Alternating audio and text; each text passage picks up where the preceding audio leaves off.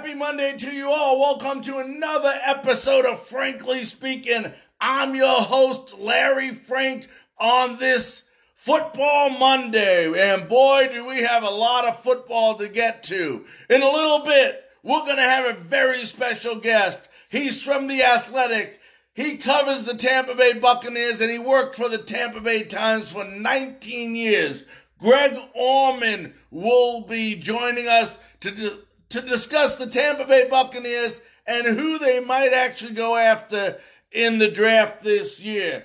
We also have, if you have not seen the show, yesterday we did for the first time a live show of Frankly Speaking on the airways, on Facebook Live. Had a number of people viewed our show. We talked about the upcoming NFL draft, who I predicted to be the first 5 picks, and also talked about other teams that we have such a great following with on this show, like the Jets, the Bucks, the Chiefs, who are local here, and also the Dallas Cowboys. So if you have not seen that show, you can go to my Facebook page, Frankly Speaking.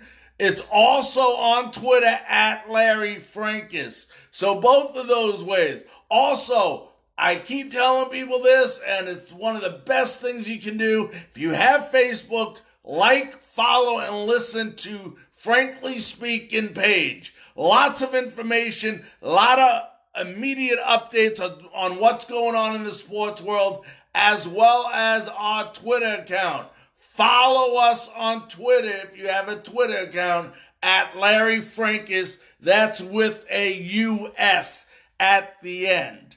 Before we get into football, I always say, even though it's Football Monday, if some big news comes down the pipe that we want to discuss that is not football, we will go ahead and do so at the beginning of the show. And for those who you did not know, they had a virtual draft in the WNBA, and the first pick in the WNBA draft, which was no surprise, was Sabrina Ionescu of Oregon.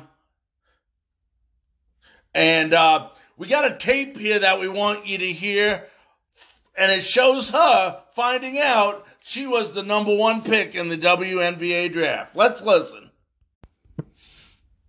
Hey, Sabrina. The wait is over. Congratulations. Welcome to the New York Liberty and the WNBA.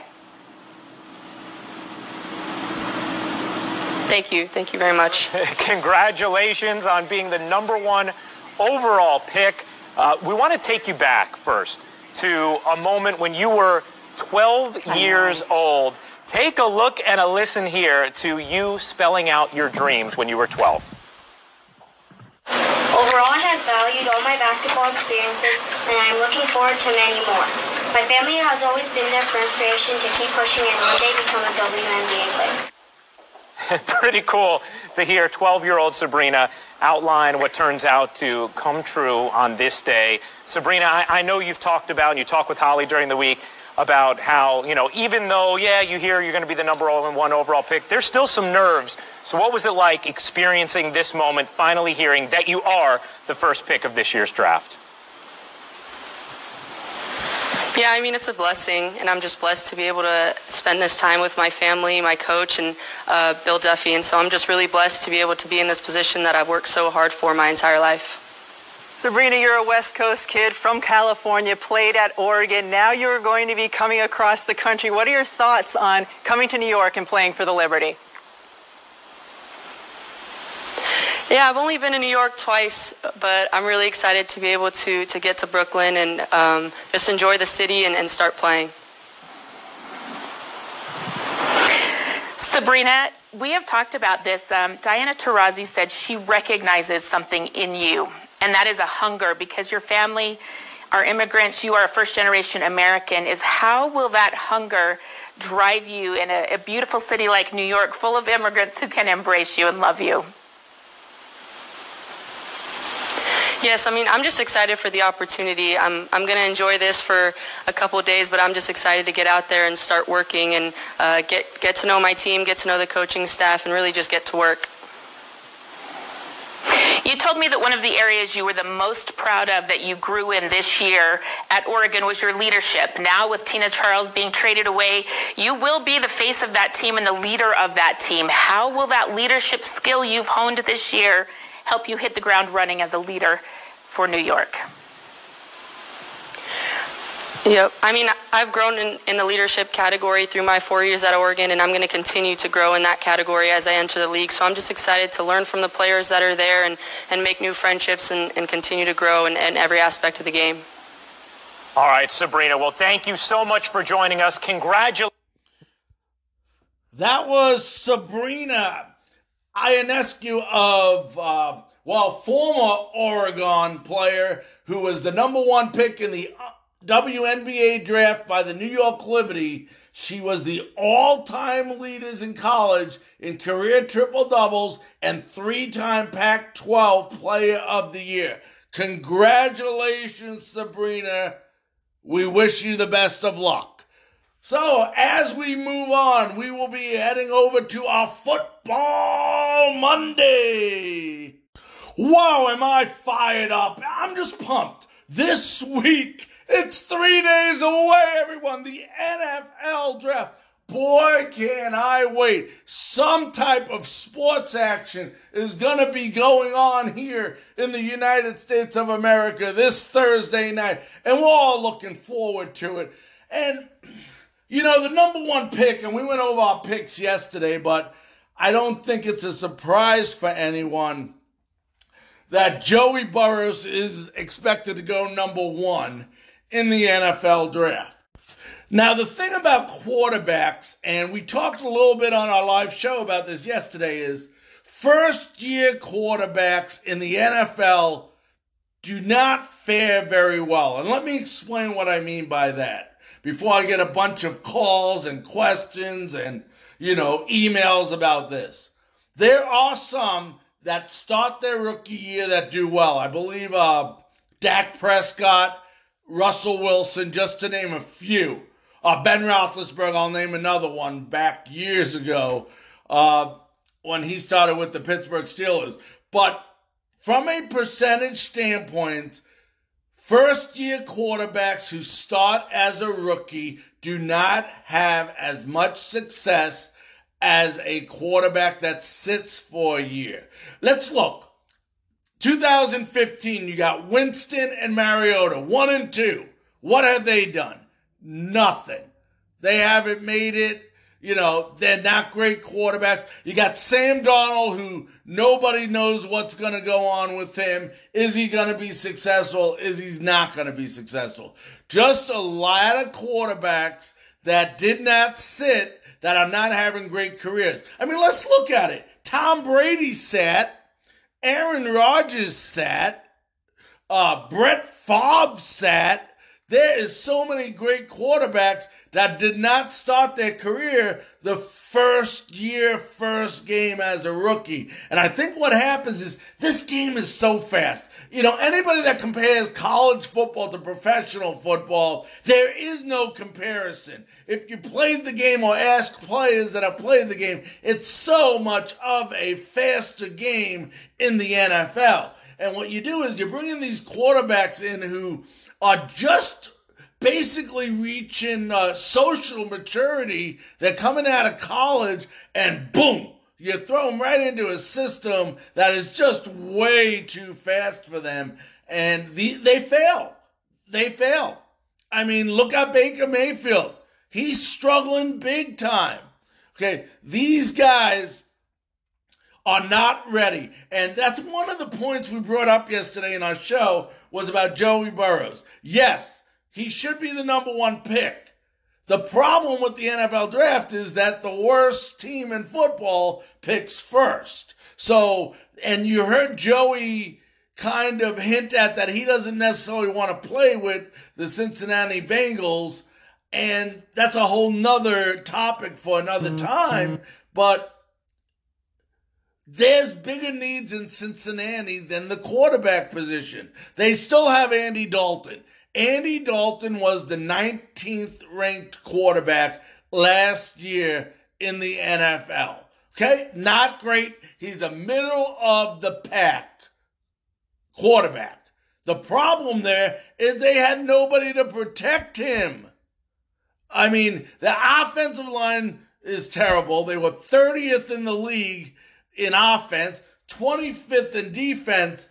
Believe me, why would you want to put a quarterback in there that is going to get killed for his first couple of years? If they do pick Joey Burrows, a lot of people are saying that Andy Dalton will be gone. I don't think that's a question in anybody's mind. But, for me, I'm not so sure putting Joey Burrows in there to start right away is a great idea. And I'd love to hear your opinions. Once again, if you want to leave your opinions, contact us. You can go to franklyspeaking528@gmail.com. You can go to our Twitter account, our Twitter account is @LarryFrankus. That's with the US at the end. And you can also go to our Facebook page, Frankly Speaking. Look down for my face with the beard. You'll see a bunch of podcasts listed. Go ahead, click on. Lots of information. But I just don't feel like these, the same thing with Tua. The same thing with Herbert, who, those are probably the top 3 ranked quarterbacks in the draft this year. They're going to get in there, and if they don't sit down, especially now with us now knowing what's going on, when there's no rookie camps right now after the draft like they usually have because of the coronavirus, it scares me a little bit that a team that needs so much work like the Cincinnati Bengals, they were 2-14 last year. It just scares me to put a quarterback that has so much talent and so much money into this guy so that he can fail. He is not set up for success in Cincinnati. So that's my opinion on the number 1 pick. A quick recap of our picks, real simple, was I picked Joey Burrows to go first. The Redskins, I picked Andrew Thomas of Georgia, the offensive lineman. Third was the Lions. I picked Isaiah Simmons, the linebacker from Clemson. Fourth, the Giants. I picked Chase Young, defensive end, Ohio State. And then fifth was the Dolphins. I picked Tua to go to the Miami Dolphins. So that was a recap of our show yesterday as far as the top 5 picks go. And I'm not a big fan of picking past number 5 because so many things can go on in this draft with people trading up, people trading back. What are your needs? And that's one of the tough things with the draft is, you'll hear a lot of GMs and personnel talk about, do you go after the best player or do you go after the best player based on your needs? For example, some people will say Chase Young is the best player in the NFL draft, the defensive end from Ohio State. Well, does he fit your needs? For example, if you're the Tampa Bay Buccaneers picking, do you pick a Chase Young if he was available, which he won't be? I'm just using an example. Or do you go after a need like an offensive lineman? And speaking of the Tampa Bay Bucs, here in a little bit, we're going to be having Greg Orman of The Athletic joining us, and we'll be talking to him about the Tampa Bay Bucs, about the NFL draft, and some of the rumors that are going on in the NFL. When we come back from break, of course, we're going to hear from my great buddy Dickie V, as we always do with a tip of the day. We're going to talk about some of the rumors going on in the NFL this week of trading, of trades, of draft picks, and what you're hearing when we come back from this break. We'll be back in one moment.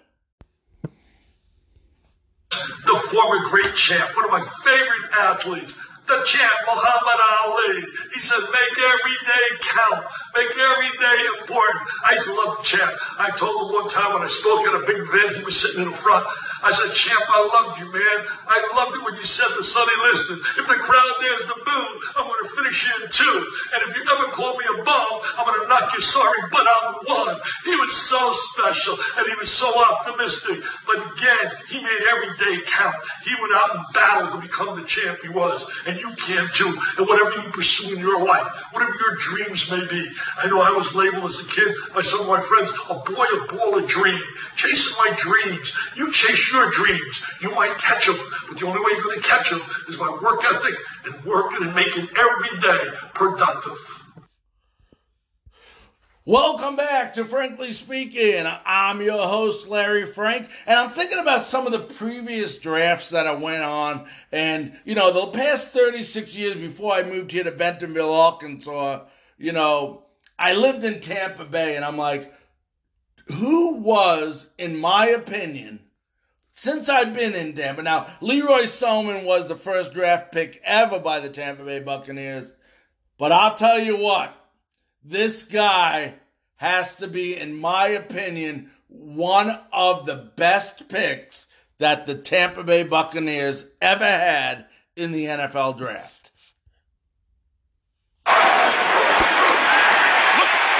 All-stop once again. He just runs flat over people.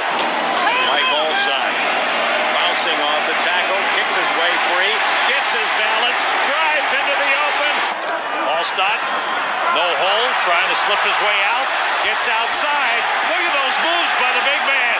He's still going. Allstott running over the left side.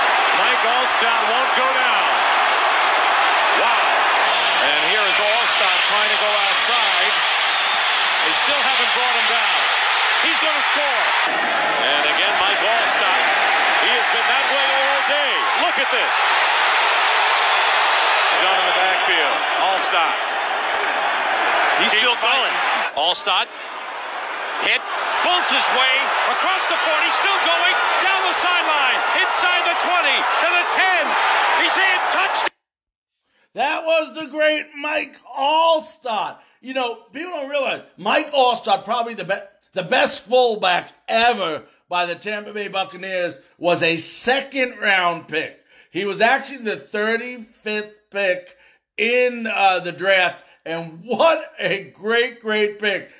One of my, you know, people ask me all the time, who's your favorite Tampa Bay Buck of all time? And Mike Allstott is right on top there with being my favorite Tampa Bay Buccaneer draft pick ever.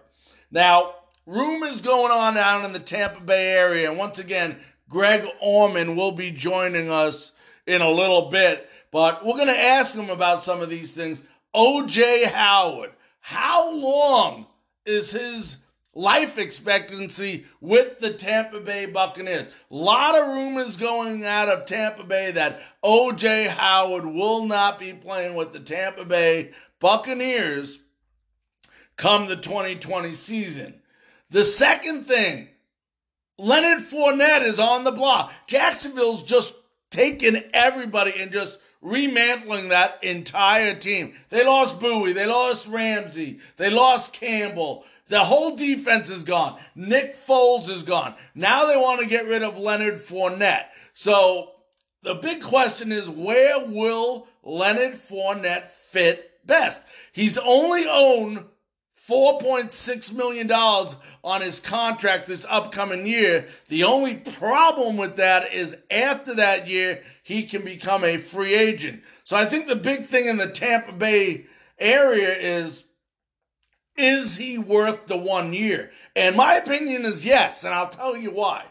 Bruce Arians is only there for 2 years. Tom Brady is only there for 2 years. This is pretty much this year and next year is you win it or you don't. You're putting all your marbles in and you're hoping to come up with a Super Bowl champion. They're not going to have Paul back I mean, they got them back for next year. They got Paul, they got Sue, they got Barrett. But these guys aren't going to be around after 2 more years. This team that you're seeing in Tampa Bay is only a short-term team. This team will not be together in 2 or 3 years. So, because then they're going to have to look for a quarterback. They're going to have to look for a running back. They're going to have to rebuild that defense after these guys leave. Yeah, they have some young guys like Bunting and Smith, that they drafted last year that are trying to solidify the defense now. But that team is a short-term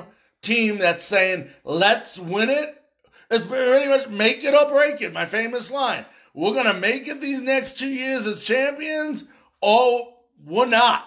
So they're putting everything in. So I think Leonard Fournette would be a great, great pickup for the Tampa Bay Buccaneers. The other rumor, and I'm hearing mixed things, I said this on the show yesterday, is Jamal Adams, the safety for the New York Jets, is supposedly being shopped around. A lot of teams are out there needing a good, quick safety.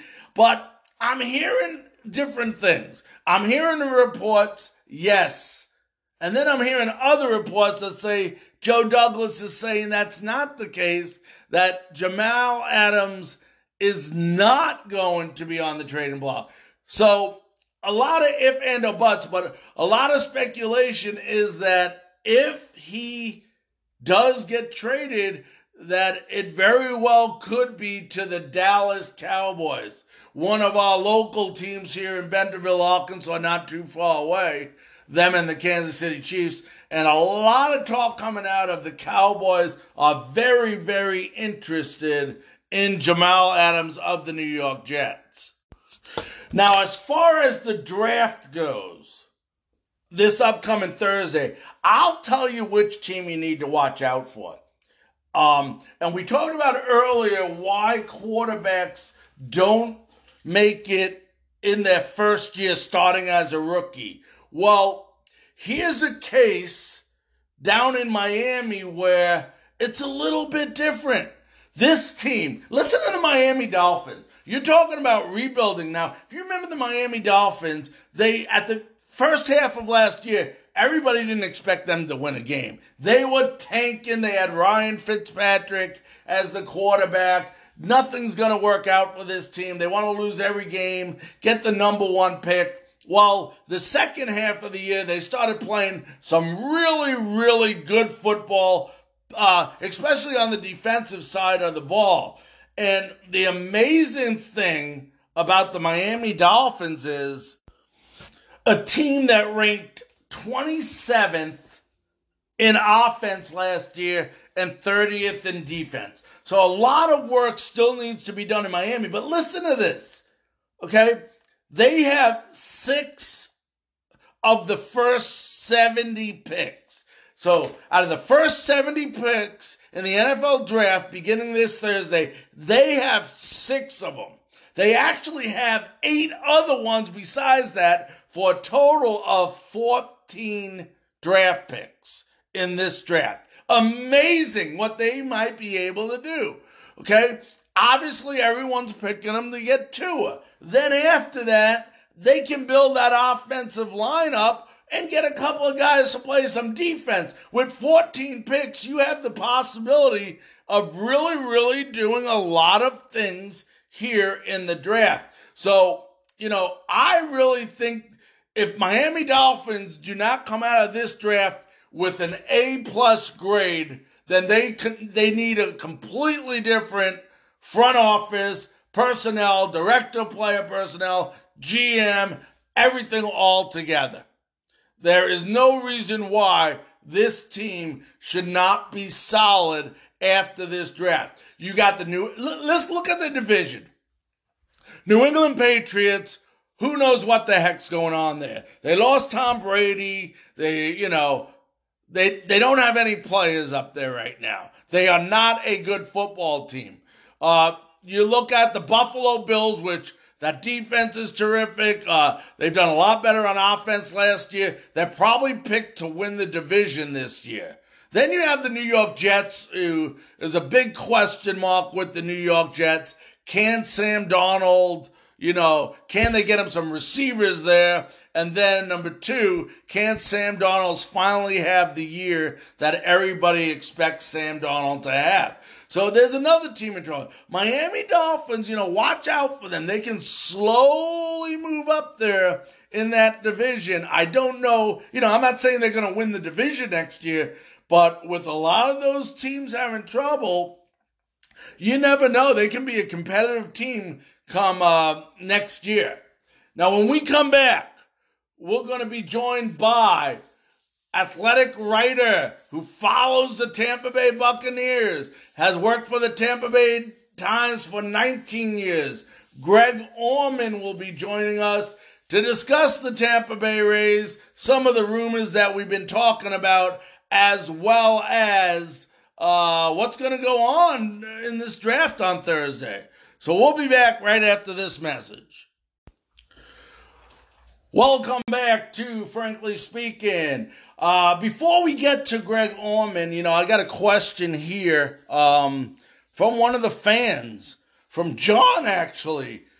John from Rogers, Arkansas. There you go, baby. Some local people finally listening to us in the Arkansas area. Wants to know, in my opinion, if the NFL season will be played.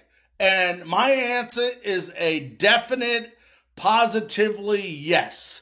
I think the NFL will have its season. You see different places now. Florida is starting to open up a little bit. I believe today the state of Texas is reopening. They're doing it in supposedly 3 different phases, but I think, no doubt about it, I still think you're going to see baseball this year. The thing is, it's going to be different. I think both baseball and football are going to be very careful and probably start playing without fans. That's what I believe will be done. I don't think there's a question whether the football season will be played. I think it's a definite yes. The question's going to be whether college football will be played. And the reason I say college is you're dealing with a little different beast when you talk college football versus professional football, because it's hard to get the players to be able to play and travel and do all this thing if you're not allowing the students back on campus. It's kind of maybe hypocritical. I don't know what the right word is, but it's hard. I think if they allow the students back on campus in September, you will see college football. If not, college football may be delayed a month or 2 or possibly even to spring. But you asked me about professional football. It's a different game in college because you got so much revenue that they depend on. Not that the NFL doesn't, but 85% of their athletic income comes from football. With the NFL, yes, it's going to hurt them when you take away the fans and the money they make at the gates and the money they make, at the concessions. But they can make a lot of that money back on TV revenue. So to answer your question, John from Rogers, Arkansas, I honestly believe there will be a football season this year, and I think in the next 7 to 10 days, if not sooner, it might be sooner, you're going to hear baseball come out and say, we're going to start back up at the end of May. And when I say the end of May, they'll probably start reporting middle of May to end of May, and then start games, whichever. But they're going to put a plan in place that instead of these contingency plans, you're going to have a plan that says, we're going to do this, this, and this. And then I think football within the next 7 to 10 days will do the same. They're just waiting till after the draft. And it's going to be very interesting to see the virtual draft, how that goes this Thursday night. Ladies and gentlemen, it is my pleasure to introduce to you a man who covers the Bucs for the Athletic and also spent 19 years with the Tampa Bay Times, Greg Orman. Greg, how you doing this morning? Hey, doing well. Thanks for having me on. Hope you're holding up okay with everything going on in the world right now. Yes, I'm doing real good. How about you? How's the family and everybody doing down there in Tampa? Real good, real good. It's not a tough thing for me. I'm used to kind of working from home this time of year, but I got 3 kids taking classes from home. My wife's a teacher, so she's teaching from home. So a little bit crazy, but everybody's holding on pretty well. Well, that's great to hear that. Greg, let me go right into it. Before we get to the NFL draft, let me ask you, some rumors going around down there about the lifespan of O.J. Howard as a Tampa Bay Buccaneer. What are you hearing about that? Yeah, it could be. I mean, we've been hearing this for a while. I mean, this was a big story supposedly back at the trade deadline in October. I mean, I think if the right offer came, if somebody were willing to overpay for him, he's got 1 year left on his rookie deal and then a 5th-year option. I think the criticism was that Howard only had 1 touchdown last year, but played a ton. Played more than he had in either of his first 2 years.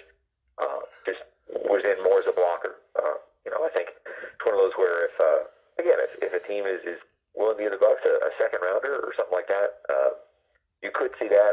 I feel like at the same time, I mean, Tom Brady's got a great history of throwing to his tight end, so it doesn't make a ton of sense to take away from a position that could be much more involved with him as a quarterback. Yeah, and I actually, that was my exact sentiment as well. And then you hear the other news is that they'll get rid of O.J. Howard, and possibly there's been speculation of Rob Gronkowski coming out of retirement and coming down to Tampa Bay. Yeah, it's another fun one. I think people, want to bring the whole band back together here and have Edelman down here and Gronkowski down here. I mean, he retired with the Patriots, so they still have his rights, so they'd have to negotiate some kind of trade. Gronkowski's 30 now and has been out of the sport for a year and was injured for part of the last 3 years. He was playing healthy, or playing in the league at least. So, again, it's something that I'm sure is a conversation. I don't know if that's actually going to happen, if he's actually committed to coming back and playing football full time. But those two things would certainly, work in better lockstep together if they both happen. I still don't know if that makes it happen. Okay, now the Bucs, obviously, they definitely need still a left tackle. We talk about the running game. Do you think with the going around that Leonard Fournette's available, do you think the Bucs are comfortable with Ronald Jones enough, or do you think they could possibly make a pitch after Leonard Fournette? Yeah, I mean, I think they're definitely going to take a running back, probably here in the draft here in the next week or so. I don't know that Fournette is a match. It's one of those where, he's basically a short-term rental. I mean, you get him for 1 year at about $4 million, and then his price goes up to about $8.5 million after that. So it would be it'd be tricky. He caught a lot of passes last year. That's something they're definitely looking for. I don't know if he caught them well. So I guess I'll be curious to see what the Jaguars are seeking for him in a trade. If all they're seeking to get for him is like a third-day pick, it's not a bad trade for a team that, wants help at running back and feels like they're close to winning. But I know the Bucs like the depth of running back in this draft and could very well use a third-round pick and get someone who can help them for 4 years instead of 1. Now, Thursday night's the draft, and I know busy week for you, obviously. The Bucs got the 14th pick in the draft, unless something happens where they want to trade up, but as of now, they got the 14th pick. In your opinion, knowing this team better than anyone, what should they do with that first pick? Yeah, I would be surprised if it's not an offensive tackle, unless the top, 4 tackles are off the board, which is possible. And they definitely have a hole at right tackle right now. I mean, Demar Dotson had been there for a long time. He wasn't re-signed.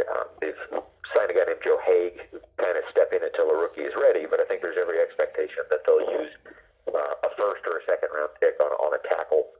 If the top 4 tackles are gone, then you could see him maybe take a D lineman like Jalen Kinlaw. That's where it gets more interesting. But as long as one of those top 4 is there, it makes a lot of sense to stay put at 14 and take a tackle there. We're talking to Greg Orman from The Athletic. The Bucs have 7 picks. Besides the 14th pick, they have 6 other picks after that in the NFL draft. Do you think those 6 picks are going to be used on the defensive side of the ball? No, probably more of an offense is built on this draft. Their first 5 picks last year were all on defense. So I I would think a tackle, a back, and a receiver are definitely part of those 7. I think there could be a second offensive lineman. I would be surprised if at least 4 of the 7 aren't on offense this year. You know, and I'm hearing a lot about that, and I want to ask you why, because you know the situation better than anyone. They keep talking about another receiver. You heard the rumor, like you mentioned, about Edelman. They got 2 of the best receivers, probably the best duo of receivers in the NFL, in Evans and Godwin. I mean, do you really need another top receiver down there in Tampa Bay? Yeah, I mean, they played with their 3 receivers set 64% of the time last year. Their number 3 receiver, Rashad Perriman, got $6 million to go to the Jets. So, I mean, they definitely want to try and replace him. They've got a couple in-house options that, lower round picks from recent years that could step up.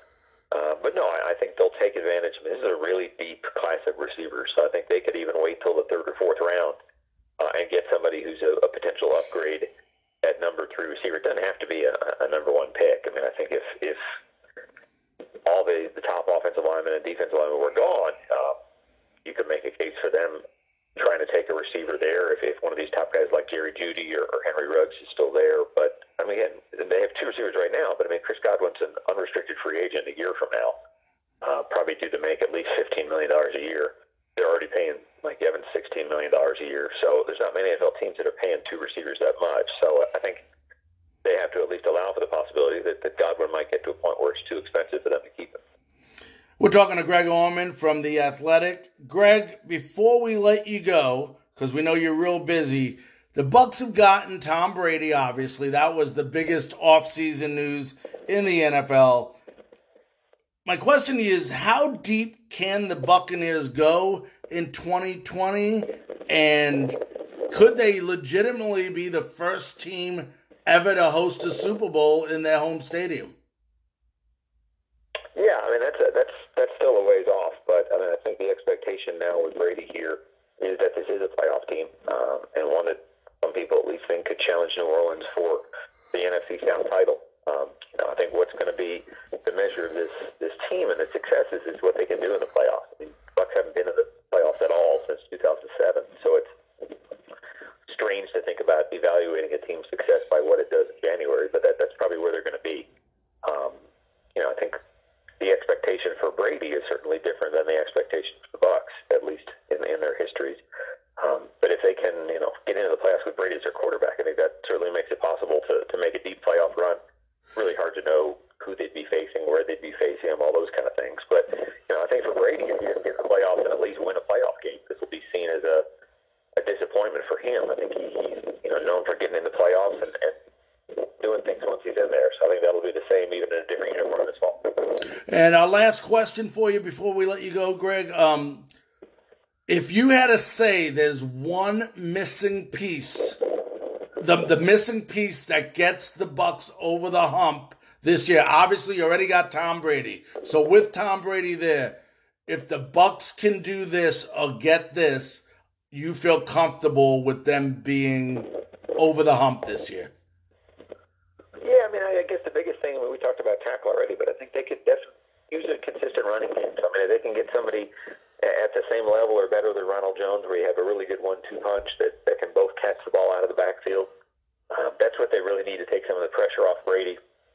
Make sure he doesn't feel like he has to do too much all by himself. So I think you'll see by the end of the draft, one way or the other, they address running back and get some help there. Well, Greg, I want to thank you so much. I know you're busy this week with the draft coming up. I want to thank you so much for taking some time out of your busy schedule to join us. Hey, no problem. Thanks very much. You stay safe. You too. That was Greg Orman, the great writer for The Athletic, who covers the Bucs, and he also worked 19 years for the Tampa Bay Times. We'll be back right after this message. Welcome back to Frankly Speaking. I want to remind you all, if you have any questions, thoughts, concerns, topics you want to talk about, I can be reached at franklyspeaking528@gmail.com. You can also reach us at our Twitter account, at Larry Frankus. That's with a US at the end. We have a Facebook page that is getting bigger and bigger and bigger. You can reach us at Frankly Speaking Facebook page. We put some videos, a lot of updated news as it comes into us. We put it right on to you on our page so you can get the most updated sports news around. Please go to our Frankly Speaking page. Like us, listen to us, follow us. Also, if you want to help sponsor us or donate to our show, you can do this right on this link. This is what allows us things like new equipment to go live, like we just did a special NFL edition show. If you haven't seen it, it's on our Frankly Speaking page. It's on Twitter where you can watch it live. It allows us to do things to be able to provide you with the most updated news and just some type of distraction to, during this unforeseen times we're going through in the world right now. So anything you can do to help is surely appreciated. What a great conversation with Greg Auman. Greg, like I said, who works for The Athletic, follows the Buccaneers real closely, has some great points. I think we all think with the Tampa Bay Buccaneers that it's inevitable that they go after an offensive lineman. According to Greg, he said an offensive lineman, Ricky Reynolds, who I spoke to the other night. If you don't know who Ricky Reynolds is, he played for the Buccaneers for 3 years, played for the New England Patriots. He said, Larry, you got to get that running game going. And the only way you do that is you have to build up front. You need another offensive lineman. So Ricky Reynolds tells us that. Greg Auman tells you that. I've been telling you that. It looks like, based on everything we're hearing, that the Tampa Bay Buccaneers will pick an offensive lineman. Now, some questions get asked, as you heard Greg saying that they could also use a running back in a mid-round running back, maybe a receiver. The question's going to come up, and let's say, like Greg said, because you got some great tackles in this draft. You're talking about some great offensive linemen. Obviously, Andrew Thomas out of Georgia is picked to be one of the first ones to go in the draft. You hear about Michael Benton, who just unfortunately he failed drug tests, so we're not sure what type of value or lack of value he's now going to have as far in the draft. But let's say they're not available. There's not a decent who the Bucs feel. If Jerry Jeudy's available, which I would find it hard to believe Jerry Jeudy would be available, because I think if he's available at number 11, that the Jets go after him, and I think the Jets are foolish if they don't go after him. But if a Jerry Jeudy's available, now you got the tough decision. Could you see that? Jeudy, Evans, Godwin. We don't know what's going on with Howard, but Brate will be there. Wow. What a triple threat that would be. But I personally don't see that happening. I think the Jets are real foolish if he's available at number 11. I mean, the Jets don't have really, and yes, they just got Perriman from the Bucs, who, like Greg said, had a decent year, especially when those two went down. But they don't have anything else. Enunwa is so unpredictable, who I think is by far their best receiver, but he's hurt all the time. So it's no good to be great and hurt. So I think definitely the Jets go after him. So I'm really looking forward to Thursday night with the NFL draft. I want to also remind you all, we had Greg Auman from the Tampa Bay Buccaneers. Well, not from the Tampa, but from The Athletic. He covers the Tampa Bay Buccaneers. We're going to have Jeff Kavanaugh on Wednesday. And if you're wondering who Jeff Kavanaugh is, he works for The Fan out of Dallas. 103.5. He works 105.3, I'm sorry. Out of Dallas. He covers the Cowboys, the Rangers. So we're going to have Jeff on Wednesday to talk a little bit about the Dallas Cowboys and what we can expect from the Dallas Cowboys. Are they going to go after a safety? I believe they have the 17th pick in the NFL draft. So we'll see what the Cowboys are going to go after, and we'll talk to Jeff about just the Cowboys in general and what he expects the next year's team, maybe a little bit about the Zeke and Dak issue with the party. We'll find some stuff about the Dallas Cowboys, and I'm sure he'll give us the most updated information. So definitely a show you don't want to miss this Wednesday with Jeff Kavanaugh from The Fan. Before we talk to Greg Orman, we're talking about the question from the gentleman named John from Rogers, Arkansas, about football starting, and I brought up to you about college football, and very interesting yesterday on the Mike Greenberg show. Mike was talking to a couple different people in regards to what it would mean to play college football without fans and the implications it would have. Let's join in and listen to Mike Greenberg. There are many possibilities being talked about for the upcoming college football season amid the pandemic. Some ideas to surface include playing a shortened season, playing in front of no fans, even possibly pushing the season to the spring. We've moved a bunch of stuff around because we had such a heated and interesting conversation with this group earlier this morning, and we only scratched the surface of some of the subjects. So on your screen, you see Paul Feinbaum, Booger McFarland, and Laura Rutledge, who I'll start with you, Laura. If you could, let's just sort of put on the table for everybody who was not with us an hour ago, what is at stake here? For the cancellation of a college football season, what is at stake for everybody involved? Well, first of all, let's start with the money, because if we're talking about what's really at stake here, it's over $4 billion in revenue for the fiscal year of just the 50-plus public universities in Power 5 conferences. So it's even more than that number, but that just talks about the public universities. And when you're looking at revenue and how it's generated in college athletics, so much of it begins with college football. It's more revenue than 35 of the next sports that come behind him, including college basketball, which is much further behind. So obviously football fuels everything. And when you look at college football as opposed to the NFL, in the NFL, maybe about 15 to 16% of their revenue comes from attendance. In college, it's double that, if not more, depending on which institution you're talking about. So it is crucial for these college football games to be played with fans. And that's why right now, as all of these guys are putting their heads together, men and women across college football, college athletics, they're saying, how can we make this work to have fans in the stands so that it's best for not only football and the revenue generated there, but the rest of the sports and the universities as a whole. Okay, so that's everything that's on the table. Excellent. Paul, let me come back to you then, because the notion of amateurism is something that we and everyone have talked about for such a long time. As far as you're concerned, what hangs in the balance relative to that as these decisions get made?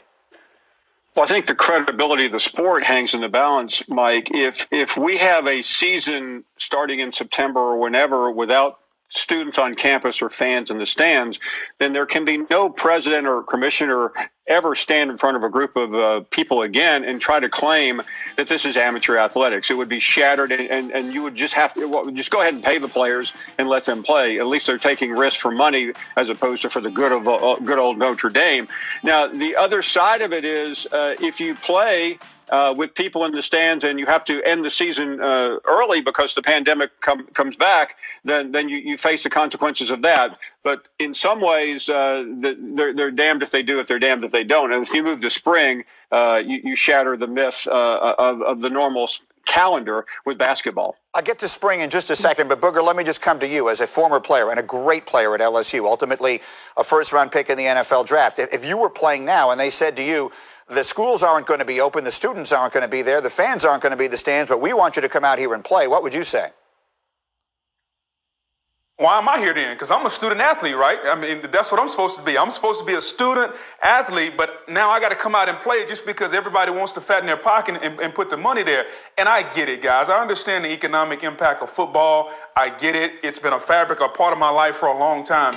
But at some point, I just think smarter minds need to understand that, guess what? We're struggling right now from a money standpoint, and we may continue to struggle. And so for all the energy and the time and the effort everybody is putting into what model can we come up with to play football, how about putting that time and energy and effort and coming up with an economic model that if we don't have football, what if football can't be played in the fall? Everybody's painting this doom and gloom picture as if football and collegiate institutions are going to end. That's not the case. We will figure out a way. We are the smartest country in the world. And I just think at some point, from a human safety standpoint, we have to start to get a grip that, guess what? If fans are not in the stands, and Laura, to your point about the attendance and the attendance that can't take place, guess what, guys? We're saving lives. I'll be damned about the money. We are saving lives, and at some point, we have to focus on that and not so much the economic impact that it's having on LSU, Ohio State, or Florida. That's an important piece in all of this, obviously, the most important piece. Now, Laura, let me come back to you here because the scheduling then becomes significant because we may be living in a very different world in September than we are in January or in March. We keep hearing the notion that the sport could move its season to the spring. What does that look like? Well, first of all, just go ahead and say that all of these conference commissioners are trying as hard as they can to make sure that the season starts on time. And I talked to one yesterday who said, look, we're still planning for football to start in the fall, but I think we have to be realistic about this. So let's talk about what that spring schedule would maybe look like. And none of this is being discussed as any sort of hard and fast rule, but this is just an idea. Let's say it begins in February. You get players back on campus sometime around January, and you're able to give them that 6-week time period that most coaches say they would need to get ready. Then you do a shortened season, maybe only conference play, where you go through May, early May, maybe even a little bit less than that. But that allows for bye weeks, the things that you would need to make sure that players would be safe during that time. Then if you are a team that makes it to the college football playoff, the most games you would play would be about 12 games in all of that. And look, one of the main things here is that a lot of these people are saying that way we would know in a full weather cycle, what does the virus do? We would have so much more information by that point, hopefully testing that would be available to masses, hopefully an ability to protect the fans in the stadium, protect first and foremost the players, the coaches, their health and safety. And that's what they're trying to look at, trying to do. And I'll reiterate one more thing here as we open this up to all the questions that may come through this. They cannot start a season and end it. That would be catastrophic. They also cannot afford for the viability of the sport in the standpoint and other sports long term. They cannot afford to not have football. If they can do anything possible to have it in this calendar year, in this fiscal year, and in this academic year, they're going to be trying to do that. And I think that's where this spring idea really comes into play. Want to thank Mike Greenberg very much of ESPN Get Up for allowing us that information. And, you heard a lot of great points there about college football, the impact of the fans. And I think one of the great points, Booger, listen to Laura Rutledge first. She talks about the money being lost. She talked about $4 billion in loss and that over 30% of the revenue that college football makes, it comes from the fans. And then you heard Booger McFarland saying, well, it's more important than money right now. We're talking about safety, which everybody knows is true. But, it goes back to my thing is, how can you allow an athlete who is a student back on campus, but you're not going to allow regular students on? It doesn't make sense. It's called greed, and that, it's all about the money. Anybody that says college football or college sports is not about the money is wrong. They are lying.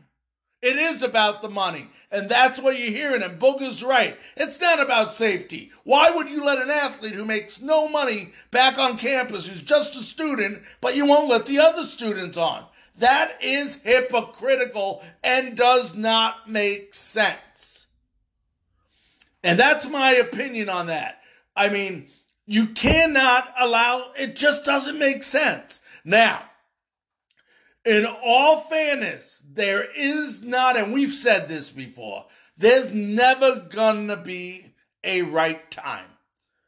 You're always gonna be watched. You're always gonna be second guessed. Is it right? Is it not right? Oh, somebody else got sick. Oh, somebody else is now sick because somebody came to the game who was already sick. And that's why the increase in testing, you got to come up with something. Like Booger said, we are the smartest country around. We can figure this out. And this is going to be figured out not later. This is going to be figured out sooner. But, if you're willing to make money by risking athletes' lives, if that's so, because that's what you're saying.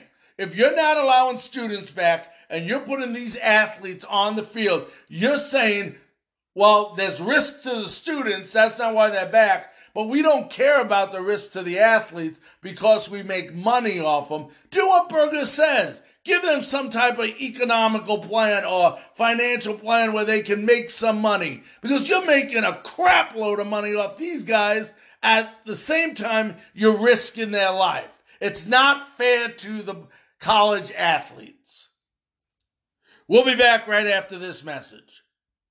Welcome back to Frankly Speaking. Want to remind you all that on this Wednesday, Jeff Kavanaugh of The Fan from Fort Worth, Texas, will be joining us to discuss the Dallas Cowboys and what they may do in Thursday's night's draft. Only 3 days away, baby, to the NFL draft. I can't wait. Something's going to be on TV that is live and that I can watch. I cannot wait to the NFL draft. So that's this Wednesday. Want to also remind you that if you have any questions, concerns, topics you'd like to talk about, go to franklyspeaking528@gmail.com. You can also follow us on Twitter at Larry Frankus with the US at the end. We have a Facebook page you can leave a message on. Frankly Speaking, the Facebook page. You'll find my face.